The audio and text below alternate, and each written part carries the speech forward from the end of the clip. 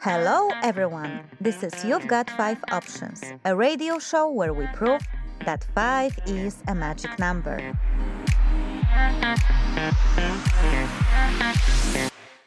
Our experts will give you 5 tips on how to make your private or professional life better. We will solve your life challenge by giving you 5 different options to choose from. And our guests will answer 5 exciting questions while live on air.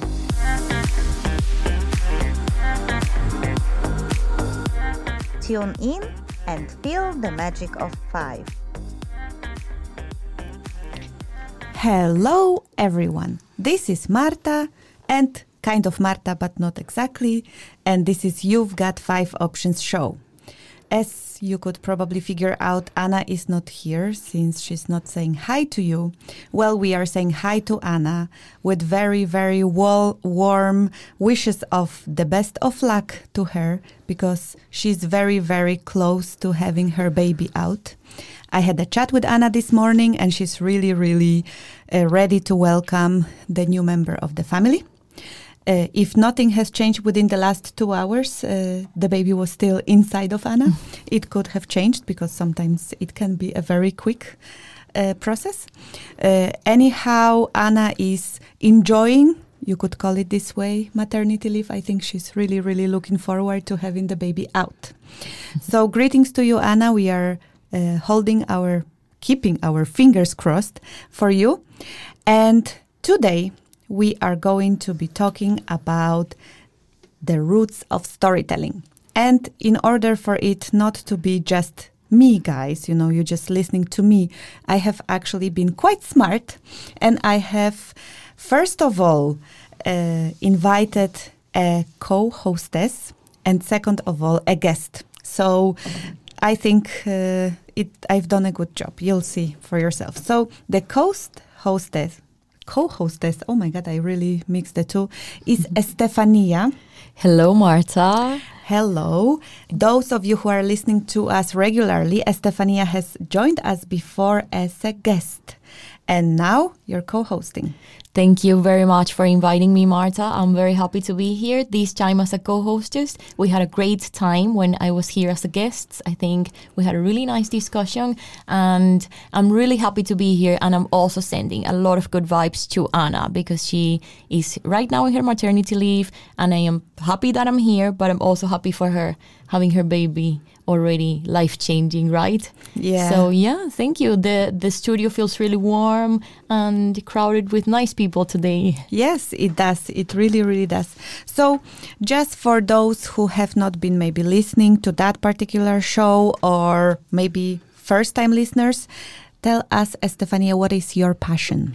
So I think I talked a little bit about it when I was here as a guest, and I'm a journalist and my greatest passion is journalism. So somehow I am also into the storytelling world, although it's going to be our guest, the one who's going to be talking very deeply into the relevance and importance of storytelling. But yeah, my passion goes also closer to that as a journalist, innovation journalism, constructive journalism, some of the other topics we touched upon in our podcast a couple of months ago. Yeah, and actually that constructive part of journalism was the one that pointed me towards Estefania, because that's what we do in You've Got 5 Options. We are really constructive. We are really looking into bringing what's the best in our guests and what's the best in the stories. So that was the one I was like, Estefania could make a really good match. Thank you. Thank you for trusting me this seat. Yes. Very happy about that. But now the time has come to introduce our guest, Kathy Perez. Hi, everyone. Oh, and I want to say hi to Marta. Oh, no, sorry, to Anna, because I'm sure she's listening to us right now.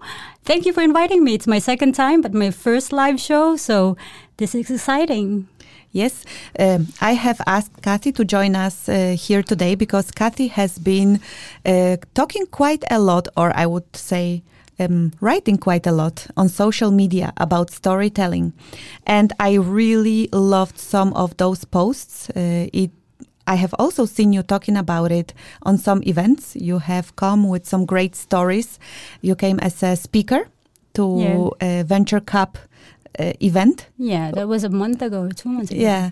So I have seen you a lot around storytelling topic recently. So I was thinking it would be great to talk about storytelling, and it would be great to talk about it with Kathy. Yes, and it's a passion, and sometimes you don't know that you have that passion, but when you think about it in the grand scheme, all my life is all about stories, and who I am today and the stories I could tell others is because I have read and heard people tell their stories, and it impacts me and it helps me with my growth. So it's nice to talk about this, and let's go back to the roots of storytelling and say how important this could be for you, for me, and for everyone. I think that this is a great opportunity for the listeners to learn a lot from Kathy, because from what we've known her so far, she's always doing a lot of stuff. She's very active. She's trying to add lots of value to people around her, to her surroundings. So I think it's going to be really interesting to get her insights on storytelling today. Definitely. And those of you who might be thinking, Kathy Perez, I might have heard that name somewhere, then yes, probably you have heard it connected to LinkedIn Local, because that's something that Kathy is recognized locally here in Aarhus, hosting LinkedIn Local. Yes, people really recognize you now by those events. Wow. I didn't know. So just worthwhile mentioning. And yes, and on the next LinkedIn Local event, I will be a speaker, and I will actually use stories as well in my topic. So yeah, the next one is on the 19th of June. Yes, that's going to be a Wednesday. It's happening at the Merchant Room, 5 o'clock to 7 in the afternoon, or in the evening, should I say. And we have you. Yes. So that's exciting. Yeah, we will be talking about the power of beliefs. So definitely the best way to show it is through stories. Yeah. So looking forward to this one. But I just wanted for our listeners to get to know you a little bit better, Kathy. So now the question that we love to ask those recent months. In times of apocalypse, which of your skills would help you survive? Okay, that's a. Is this a question to every? We ask it a lot. Yeah, I think my positive personality would help me survive. I always look at the positive side of things, whereas people complain or something, and I was just like, okay, maybe we could do this. So while other people are complaining, I just think about like, okay, how do we survive? Oh, okay, how could we find a solution to this? And if not, if it's all negative, then I just say, then I start telling stories and I start inspiring people. So I think my personality would, I just give a smile and, yeah, we'll see. Yeah. And it right away came down to stories as well. Yes. So. Yeah. I think this tells a lot about Kathy, and I think the people who already know her would definitely agree that that's her personality, and that's why she's the one organizing LinkedIn Local. She's the one going through with all of these initiatives, bringing people together, because I think you just described it very well. You just don't like to hear people complaining. You like to go straight to action and solutions, right? Yeah. The reason why I started LinkedIn Local, I had Katrina to do it with me. But the reason behind it was that when I, moved here in Aarhus in September 2017, and I went and joined networking events, and then I felt awkward, going in there and no one's talking to me, or at least I talked to someone, and then they, talk to me for a minute or something, and then they find their friends, and then they started talking, and I'm like, okay, I'm alone here, and I was like, okay, let me just create an event where people are encouraged to talk to other people, even though they don't know each other. So that's the story behind it. And you are really successful in doing that. The way you create that atmosphere for strangers to start talking to each other right away is really amazing. And that makes it so special. Thank you. It's nice to hear feedbacks like this, because sometimes you don't know at the end, in the end of the event, then they would go back and I wouldn't hear from people. So it's nice to hear that it's making an impact to others. Definitely. Yeah, definitely. And a lot of people, I have met quite a lot of guests for our shows. That's nice. That's actually how we met. Yeah. For instance. So, yeah. Okay. So let's move on to the purpose and a little bit of history of storytelling. So I just, as a preparation for this show, I just started to look if there are any interesting things from the history of storytelling that would be worthwhile sharing.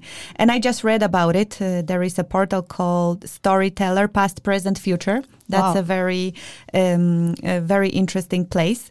And I started to read about why did people tell stories in the past?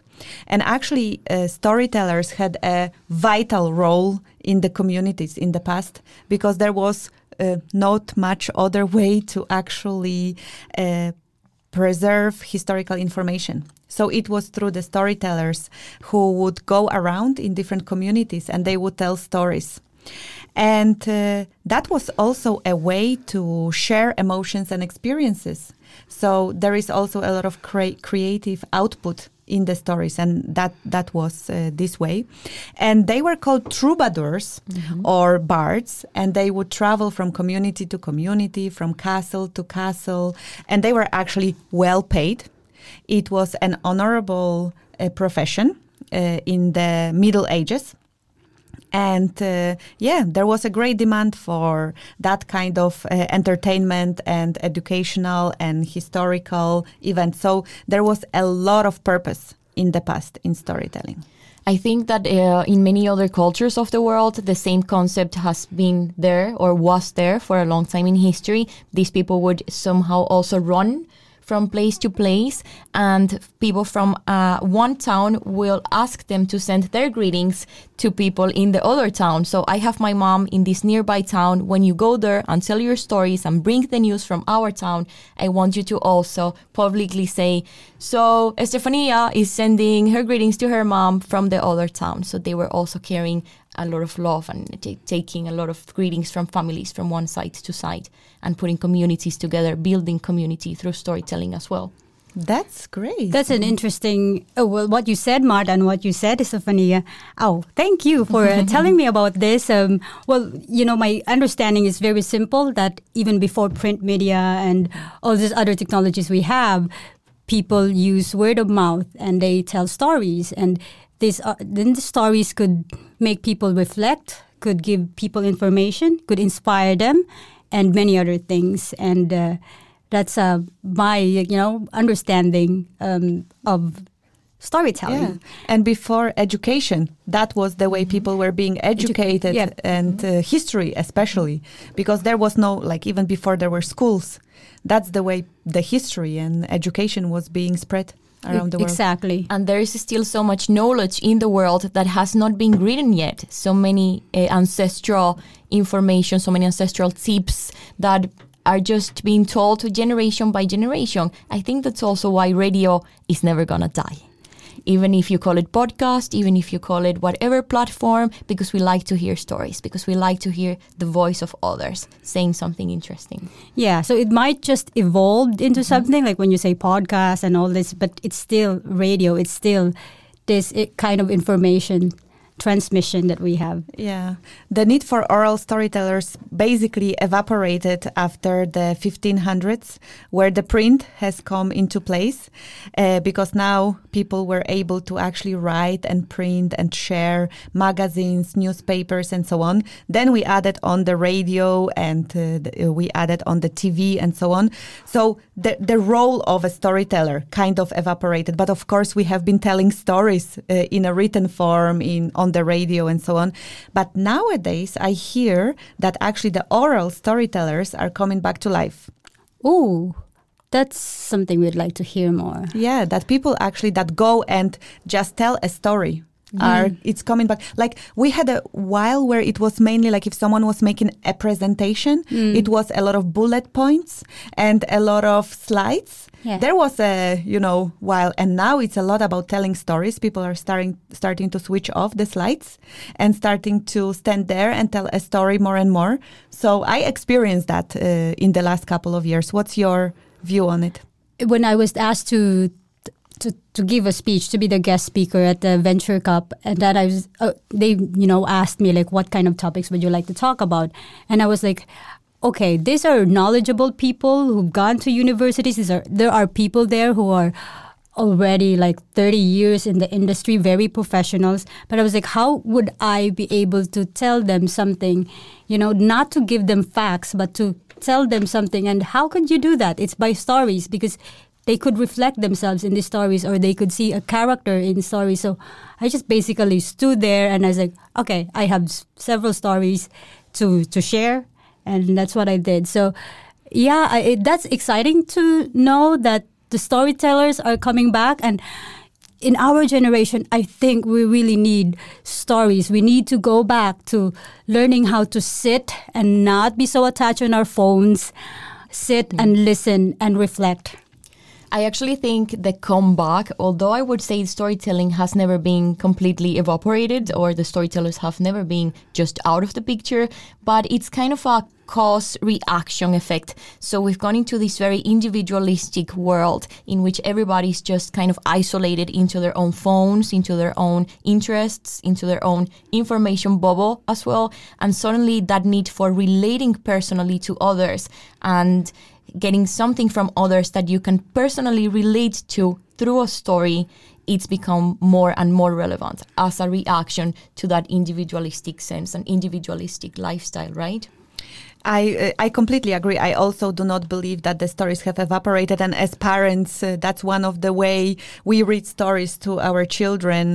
Basically, well, at least in my family, we do it every night because that's the best way to teach values to our children and so on. So I think it definitely never evaporated. I just think that people stopped like running, between the castles and communities. And so this traditional role of storyteller has just maybe declined, let's call it this way. And it was great with print. It's great to be able to read. It's great to be able to listen to things. And at the end, or in a while, we will talk about the modern use of storytelling as well. But for now, I would really like to give an opportunity to Kathy to actually tell a story. Yes, there is something that I read a couple of hours ago, or we would say 2 days ago, maybe. But I read it. So, but it's something I'm very passionate about it because it's about this community in the northern Philippines. And until now, they use storytelling. And this is not just storytelling because you were saying like, oh, radio is not completely gone and all this. I agree. But also the medium has changed. It has evolved. So we have television, we have radio. But this community, they are called Aita community in the northern Philippines. They are hunter-gatherers and small communities. And what they do is they have storytelling. Once a week they gather together and they listen to a storyteller. And they were chosen by researchers from the University College London, and to demonstrate the power and of storytelling and purpose of storytelling. They studied them. They asked them questions. They experimented on them, and what happened was that they found several things that are pretty interesting to know. So first thing was that they found out that the camps with many storytellers are more generous than the camps that have no storytellers. So what they experimented is that they gave them couple sacks of rice to people, random people. And so they just followed them and see if they would be giving these sacks of rice or sharing these sacks of rice to others. And what they found out was that through storytelling, they were more open to share what they have with others. And this community, they are very poor, and sometimes it's difficult for them to have something for the next week. But what happens is that even though they don't have much, they still share. So that's one thing that they found out from this little community. Number two, they found out that good storytellers were chosen over people who are equally popular themselves. So who are those popular people, like hunters, fishermen, people who could provide food for the community? But when they asked them who they think they would live with, they chose the storytellers. They would rather live with the storytellers than with the fishermen. So that is something funny. So does that mean that I would choose a good story over a good meal? They would rather feed their souls than feed their stomachs. Yeah, or maybe because they get something from stories. Maybe they feel more courageous. Maybe they feel like, I should do something for my family. So there are stories that inspires them, so they would rather choose this. And for me, it was surprising to learn why they would choose storytellers, but that's what they found out. And the third thing they found out was that the skilled storytellers in the society, they have more living children. Okay, so before we go, why? They have more children because they have more wives? No, the thing is, they have more living children because they are popular, or maybe because people would like to help them in times of need. So for example, if they have a child who is sick, and then a community member would just say, okay, I could take care, or maybe I have this medicine for your child. So they reach out and help the storytellers. And that's what I found out from this Aita community in the Philippines. And there was a story that they have that I was like, it's very simple, but it's very lovely. They said that day and night comes from a story of a man and woman. And this man, he said, I have strength and I have all this and I could gather and I could, kill wild pigs and everything. And the woman said, I could bear children. I could do all this. I could take care of nature. So these two, men and women, they were fighting who is the more important one. And the Aita community said that men represents night and woman represents day. And in the end, because they could not agree who is stronger, because they realized in the end that they are better, they complement each other more, then they say, okay, night and day will live in one 24-hour day. So there comes day for women and night for men. I right away start thinking about, so in Denmark we have a period of time when men are much more powerful than women, and then we have the time of the year when the women, because in the summertime then the day is way longer. Yeah. So in the summertime is the women representation that is much more powerful. Let me remind, which time of the year are we happier? We will have to ask the community itself, how would they interpret this weather here? That's going to be something they would not understand. But yeah, that's their story. Yeah. It's just one of the stories that they tell others that, also men and women, that also meant that we live with each other, that we complement each other. And in other cultures where, women would say, no, women's rights, and we have this, and men is like, no, we're the stronger. This community, they talk about being each other's equal. You complement each other. You compete who is better. I think that is something awesome to learn, that in other communities, they just don't think about who's more powerful, or I have more rights. It's more about okay, let's complement each other. Yeah, and I think it not only speaks about their relationships with each other as men and women as a part of a community, but also their relationship with nature and how they see the things happening around them, and how important the sun is, how important the moon is. And yeah, it's a really interesting story and very beautiful, nicely told. Yeah, thank you. That is just one of the stories that they hear from the storytellers in the town. And that's great to hear also that actually there are still communities where the storyteller role is so vital and an honorable one in a community. Yeah, it's an isolated community in the Philippines. I don't think there are a lot of them now, but their culture is being preserved. And storytelling is one of the vital and most important things about their community, is that they kind of give so much importance to someone standing up there and telling them a good story. And the funny thing is that it's not just anyone who would give a story. You have to be someone who is good with timing, telling your story, and also that people could reflect on your story. So, these people, although they don't go to school, but that's how they get their education, through storytelling.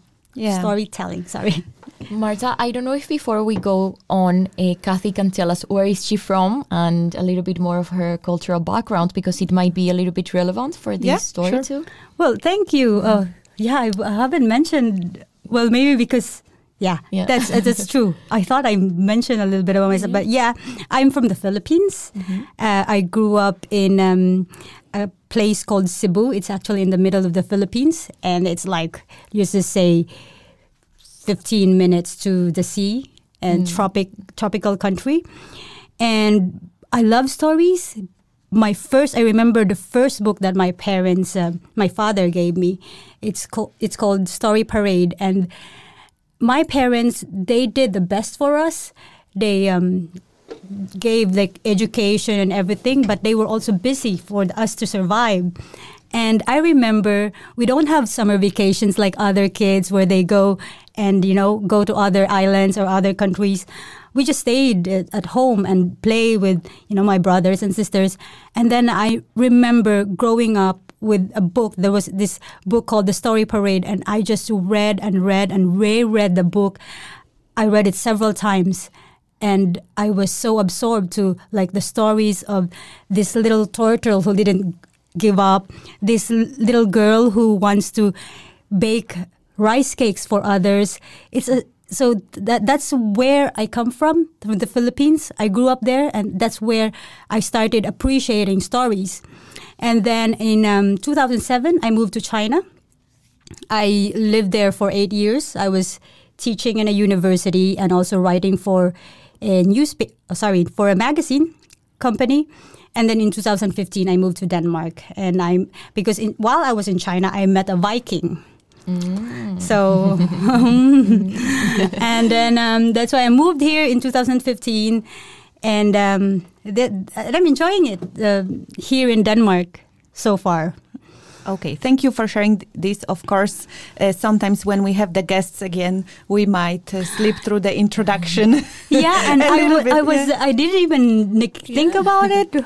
Well, maybe because we also know each other. Yes. So, yeah, that's my story, you guys, and. Thank you for sharing. Yes. And now let's jump into the functions of storytelling. There are, of course, many different functions of storytelling. And I have mentioned one of them already with children.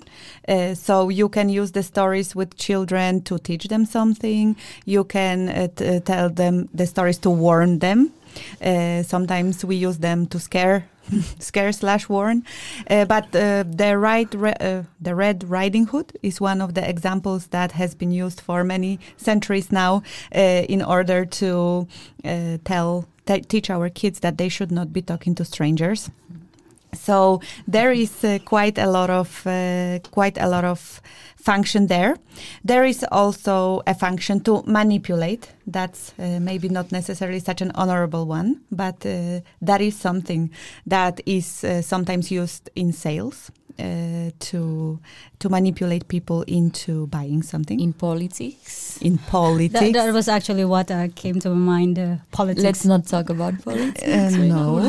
Let's move on to the more honorable ones, like to motivate or to inspire people. Of course, to bring hope, but of course also to entertain.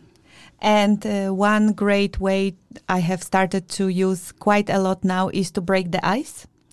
When I was running a baby shower for Anna, there was a lot of people that did not know each other. And I was thinking, how do I offered that I will facilitate that part for her, because I'm going to be the godmother for the baby. Yes. And I just ask all the guests to tell a story about themselves, and either to make it a real one or a made-up one. So people started to tell stories about themselves, and the majority of stories were true. But they were so crazy that very often we thought that they were not true. And then people were laughing a lot. And that was also a way for people to connect. So instead of being in that event where it's like, oh, what's your name? Where do you work? And how long have you been in Denmark? Or what do you do as a profession? People were like, so were you really chased by that dog? Or have you really gone there and there? So there was right away this reason to talk to each other and to connect. When I was teaching in China, one of the exercises I do with students is that it's called two truths and a lie. So they would tell two things about themselves that are true, and then one that's a lie. And these kids, they go crazy because they will figure out like, okay, which one is a lie? Because I tell them, you stand in front, you tell three stories about yourself, and one of them should be a lie. And the rest of the class would have to figure out which one is a lie. And then they just go crazy. They just wanted to figure out which one is a lie. I think this is a very nice exercise, especially because people try to think about the craziest stories that are true, that might sound like a lie, to camouflage the one that is actually a lie. So people suddenly tell you things about their lives that are pretty crazy and something they maybe might not reveal as an icebreaker in a different context. And then you get to know so many like details about that person just out of that exercise. I think it's a great one. Yeah. So I use it now quite a lot. I have rediscovered the power of storytelling for myself recently, and I am really into that. And to be honest, I went to, for example, a training over a year ago when I started the coaching training. And when I was learning about limiting beliefs, the lady told us a story. And then she also had a lot of slides and bullet points. Guess what I remember the most? The story. Of course, the story. Totally. So the story completely stayed with me. Now I often also tell that story on different occasions because I think that the story is great. But it's just amazing. We are capable of remembering a story so much easier rather than bullet points or written explanations. At least that's how it works for me. Or rather than PowerPoint or Excel sheets. Yeah. So where it gets complicated. So what would you say is the greatest purpose of all of these purposes of storytelling that we've been discussing slightly? What would be that greatest purpose of storytelling for you? I think the greatest purpose of storytelling is to tell us that we're humans. Even though we have developed into great technologies all around us, we have smartphones and we have things coming like crazy like AI and robots and everything. But we are humans, and stories are essential things that would connect us, because when you tell a story, what you actually impart is an emotion from someone. You transmit emotion. Where like when you say modern marketing and everything, and they say, oh, data is very important.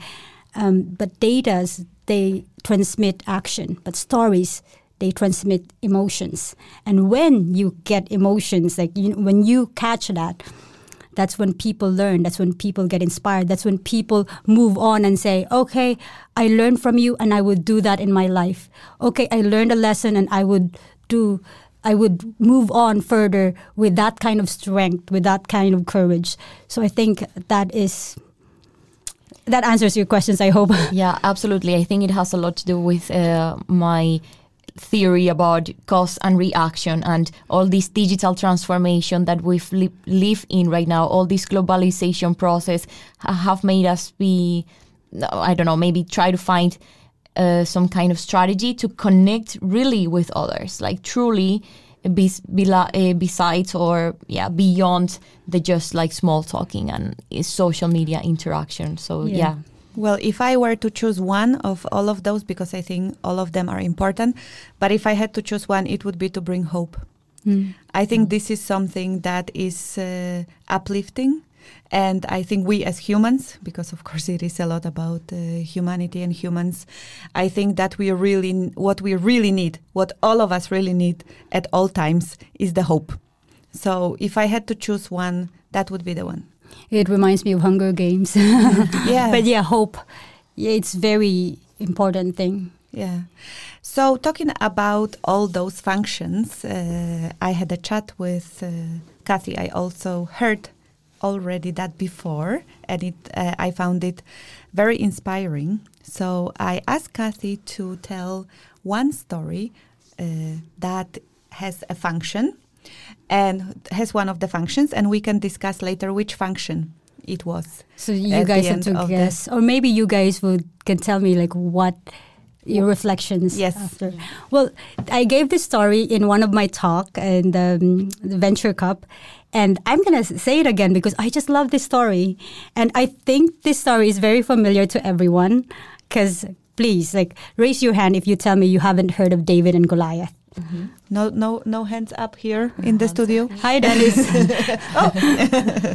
But David and Goliath, and it's a story about a giant and this little boy, and then David won in the end.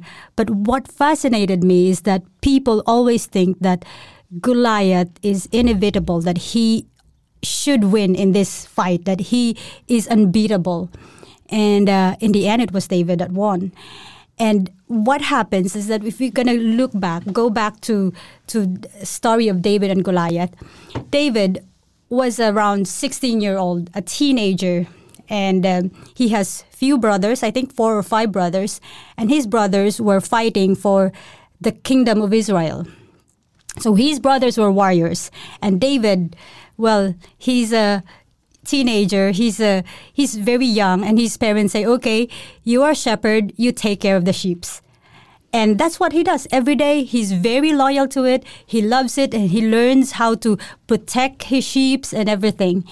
And but one day his father said, oh, you have to bring water and food for your brothers, because they have been they are going on a battle, but they haven't gone back from the battle, and they don't know what's going to happen. So bring them food or bring them water, because maybe they need it.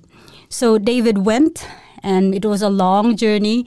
He went to a valley called Shiphala. Can you say it again? Shiphala. Yeah, it's actually a valley in Israel where it's pretty popular and strategic, because what they do is that there's this huge mountain on the other side, and it's called the Israelite mountain, or we say mountain in Israel. And on the other side, there's another huge mountain. And the enemy of the Israelites, the Philistines, they were camping there because they want to attack the Israelites. So there comes David, and he went and brought food and water for his brothers. And then he realized what's happening here. These two camps, the Israelites and the Philistines, they were on a deadlock, as you could say. They were waiting there for years. They don't want to attack the other camp. Why wouldn't they attack? Because if they attack, they would be exposed, because it's a valley in there. So they would be exposed, and that means there's going to be huge damage on the what do you call that? Their warriors. So they don't want to attack. They were waiting for the other camp to attack, but no one's going to attack. And so they were deadlocked. So comes David bringing food and water, 16-year-old boy, very innocent looking.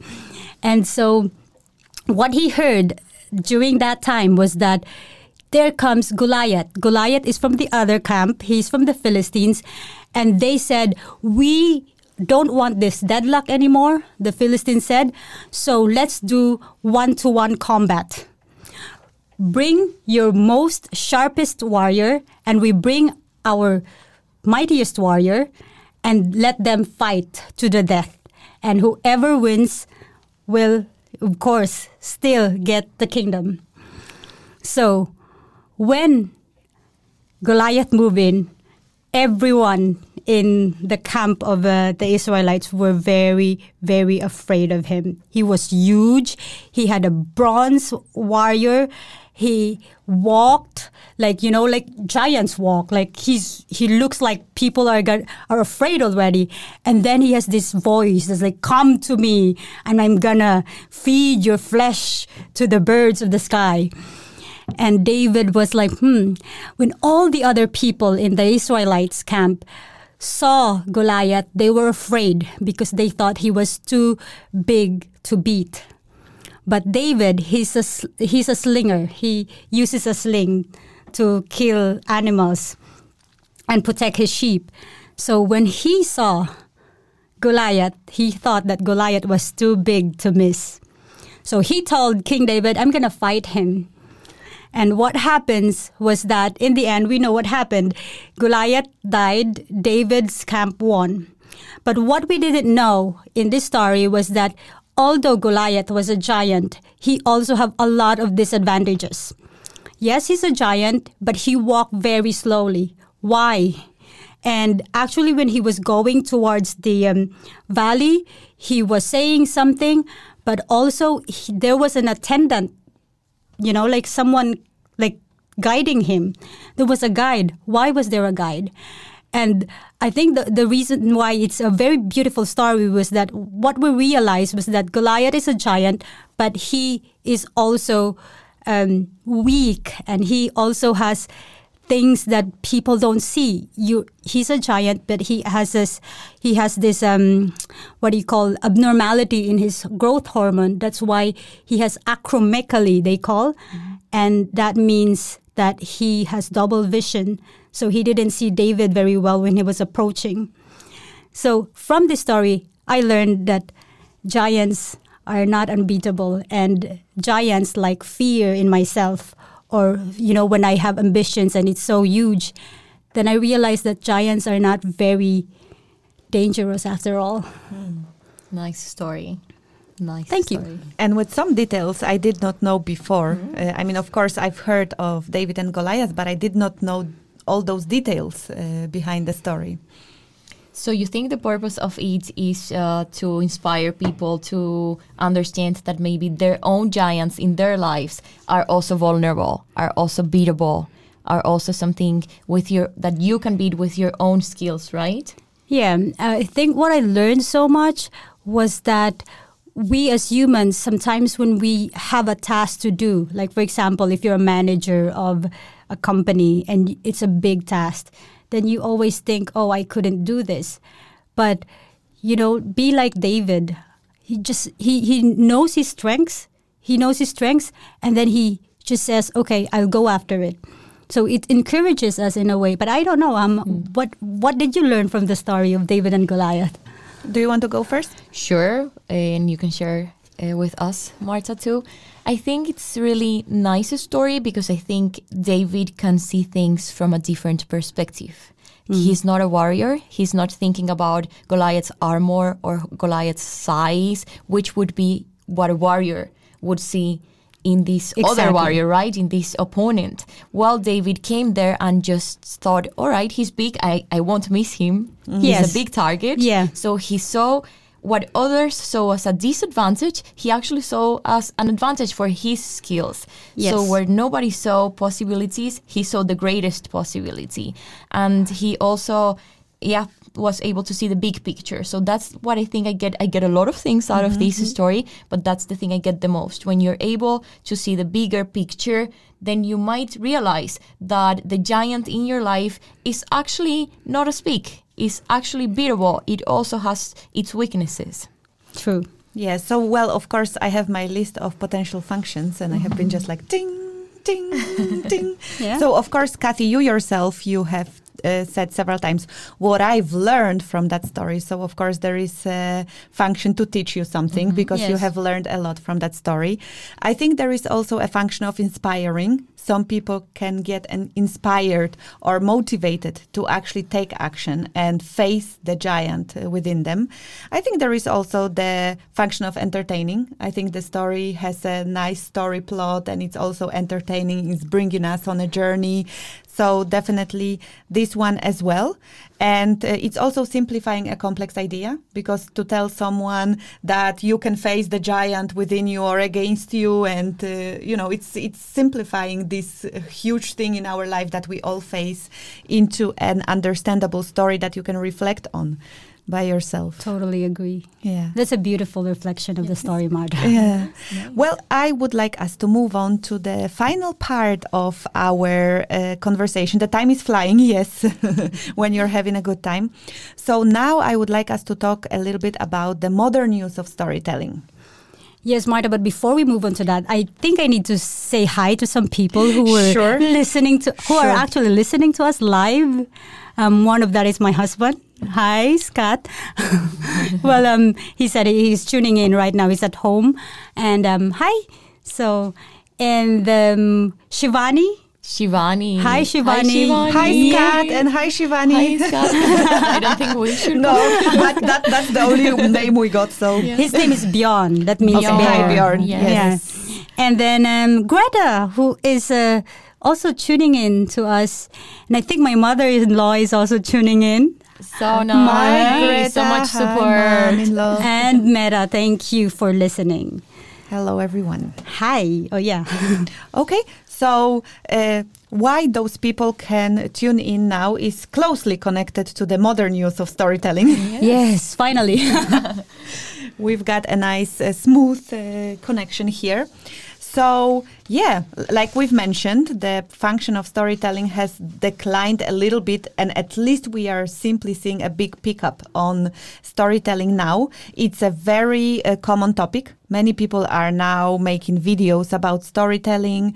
People are writing about it, talking about it, using storytelling in their presentations. So, yes, tell us a little bit about your reflections, Kathy, on that topic. Yes, companies say, oh, we need to tell our stories. And then there's personal branding. And then there's marketing where you like tell a story. And some people, they just like, okay, I don't understand what you're talking about. Because I think some people still think that when you say storytelling, they think of tradition where people had to stand up and tell a story. But storytelling has evolved, as I mentioned, and we could use videos to tell a story. We could use, of course, text, and we could write through our smartphones and post it on LinkedIn and tell our story in there. So right now, storytelling has evolved into not just saying, oh, this company is number one, but why is this company number one? It's not just about why. When you say, like, oh, there's a piano, and now the marketers say, oh, you don't just show a piano and sell it. How do you do it? You show a picture of a person enjoying the piano and another one with wine and another one dancing. And then that picture says, oh, I want that lifestyle. I want that piano. So storytelling, it's more modern now because people's attention are shorter, I think. Like if they hear your story and you're boring, they just okay, switch off the smartphone. So it's important nowadays, but it's also important to tell good stories. So that's how I find it to be. I think it would be nice to hear how are you involved or why do you know so much about these marketing strategies, or if it has something to do with your professional experience as well. Have you noticed that in your work field, storytelling has also gotten more relevant, or if there is a lack of knowledge on how you should use storytelling for business purposes, for instance? I think that some companies, like for example, I talked to a startup and they don't know how to tell their story, but maybe because they don't know where they will start. Okay, we have this idea, but there's like, how are you going to tell your story? And they don't know where to start because they start with their idea, but they don't know how to send emotions to people. And I said, you could send emotions by telling the story, by telling us the purpose of your company, by telling us about the workers in your company, about the visions of your company. Tell us these stories. So then when a reader reads it, and they would understand the story of this company. And then when they understand, when there's emotions attached, then they could become new followers and new customers and people who would actually be there for them. Yeah, I find stories so fascinating right now in business, and especially linked to the purpose. How can you tell what's the purpose of your company or you? Like how can you say it? It's so difficult to put the words into it because our emotions, they sit in the limbic brain that has no capacity for language. And it's therefore so difficult to put the words to it. But we are already living that purpose as individuals and as companies. We are living it, and we are living it through stories. So in my professional life, I go to companies and I help them elicit the purpose by the stories they tell. And apart from the fact that they are able to put words into what's their purpose based on those stories that they tell, they also inspire each other by telling those stories. And I have had such a workshop in Sculpto. That's a company that produces 3D printers. And we had this storytelling there in order to find their purpose and their ability to actually tell those stories. There were some new people, they were like, wow, it was so good to hear those stories. Now I really connect emotionally. They had this visceral reaction. and connect right away with the purpose of the company. And there was a sales and marketing guy. He was like, wow, thank you. Now I can use those stories when I am interacting with the clients.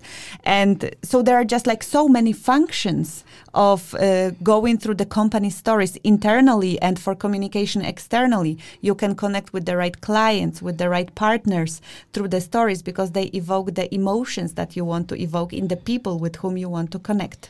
Yeah, and there is a huge trend growing lately, the past years, in which people no longer want to follow a brand because they like it, because they like their product, also because they have a social stand, also because they tell stories they can connect with. It can be very big brands that through their advertisements and through their marketing strategies advocate for humans' rights, advocates for women's rights, advocate for social inclusion somehow, and people no longer just like the brand as a fan. They love the brands, they love what they do, they are supporting a cause by buying their products. So this is something that is very interesting in what's happening in the business world. That is changing thanks and through storytelling. I don't know if you would agree with me, Kathy. Yeah, totally agree. And not just that, you mentioned about brands. And now people starting to say, okay, what's your cause? What's the vision of this brand? People are more aware now because of digital, technology.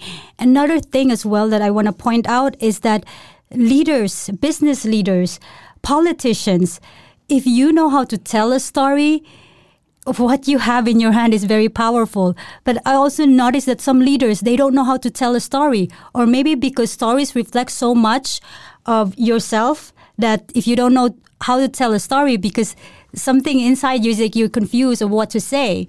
But with leadership, it's very important when you are a manager of a company, a CEO, and you need to have change in your company, change management. How would you tell the story that we need this change? And what will you say to them so that they would actually change and follow what you say? Some people, they just don't know. They manage, but they don't know how to be leaders. They don't know how to be storytellers. Yeah, I think that I've also noticed this huge difference between actually telling a story and just saying something that it's personal, thinking and believing that that's what storytelling it's all about. Because yes, storytelling is about relating to one another in an emotional realm, in an emotional level, right? But it's not only just throwing your personal life out there. It's not just about saying something personal about yourself and we're going to call that a story. Saying something personal about your company and we're going to call that a story.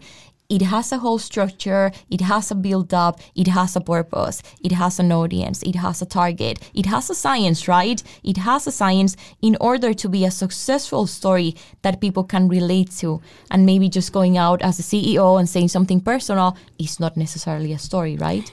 I agree and disagree in a way, because sometimes someone would just be saying a story and it's personal story, but then others could relate to it.